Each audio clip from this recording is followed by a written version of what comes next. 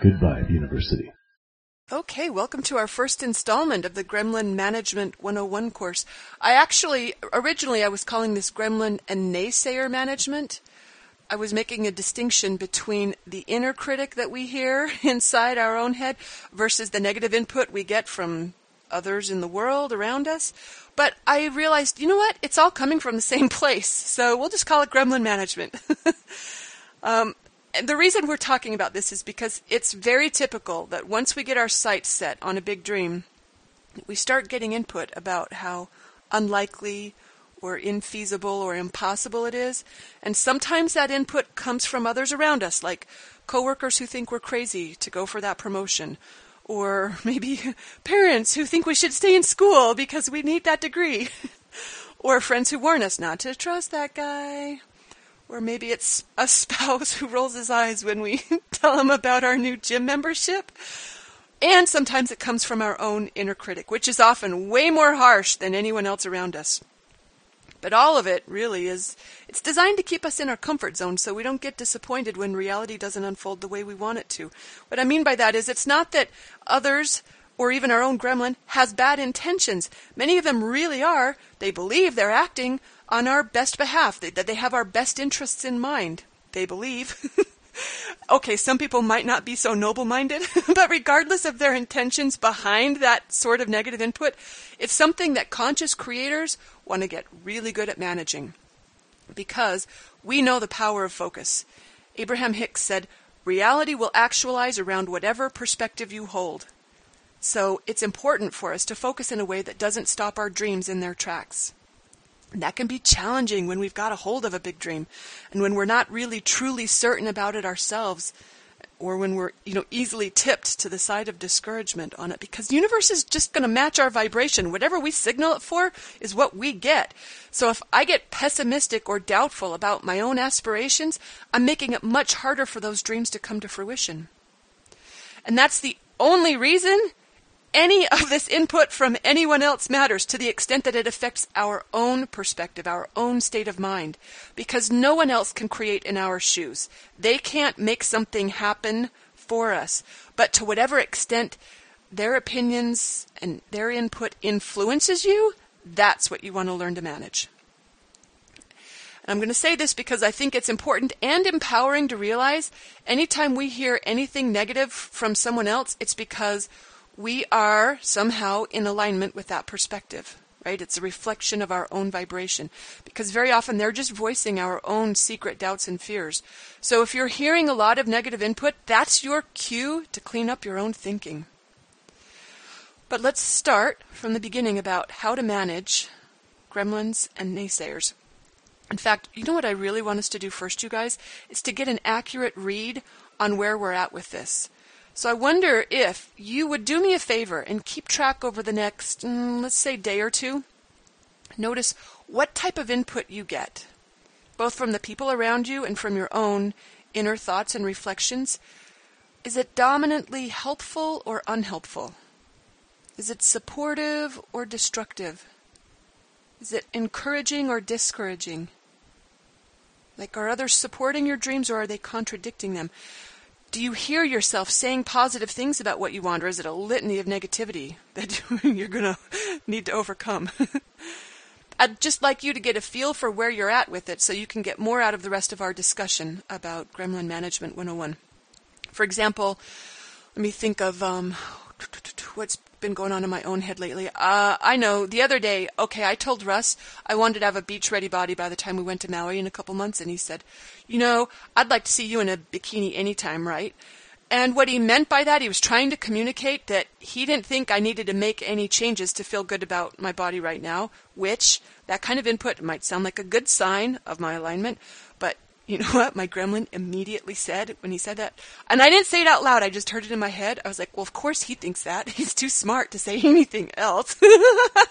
And second, he's an easy judge. He doesn't even know how unforgiving bikinis are. So on the one hand, here I am getting positive input from someone else, but on the other, my gremlin immediately discounting it. That shows where I've got some room for improvement. What else is another example? Just last night, Russ asked me whether my big investments in my business that I made last year had paid off or not. And his question was neutral. Like, he was just curious. It's not like he was trying to make me confirm that I'd wasted my money, and it's not like he was giving me a chance to rave about what a smart investor I am. It really, truly was a neutral question. My interpretation, anyway, was that it was a neutral question on his part about the money I'd spent. And I answered to him. I said, it's on its way to. I said that, but I knew in my mind, I knew it already had. I knew that money had already done its job. It made me believe, it made me expect, it made me feel like a bigger player, and it is translating to more money. But those aren't the sort, that's not how he would measure the successful investment by. So, and I didn't want to have to explain my own reasons. So I said something, but in my mind I knew the answer was yes, even though that's not what I said to him. And I will add too that immediate inner thought that I had, that yes, that was a reflection of a thought I'd been purposely practicing. That one did not come by accident, you guys. I can easily find the truth of that thought, but I have been consciously affirming that it was money well spent. And that's actually a sign of one of my Gremlin Management processes, I guess. So anyway, this is sort of what I'm looking for. And we're going to have lots of input that we can tally for this homework, right, of noticing what we're hearing or reading. I mean, I've got emails in my inbox from ebook readers. I've got Facebook messages from people I know and from some people I don't know. I've got comments from neighbors and conversations with friends. I mean, it comes from everywhere. In fact, here's another one. Just yesterday, someone uninvited me on a road trip with her that I'd basically said yes to, and she just said she was going to do it solo. And my gremlin mind was tossing that one around for a while. I was like, whoa, did I offend her? Or should I be offended? Was her reason for going without me, was it legit or made up? Am I not as cool as I think I am? My gremlin had a little party with that one. But I ended it pretty quickly by just deciding to let it be okay, whatever it was. Another Gremlin Management practice. But my point here, as we start noticing the kind of input we're getting, it is going to be a very clear reflection of the state of our own vibration, right? And you may notice that there's one subject where the input is more often negative than positive, or vice versa. There's subjects where it's way more positive than negative, or it may be a combination, but that's what I want you to start noticing, because awareness is our friend.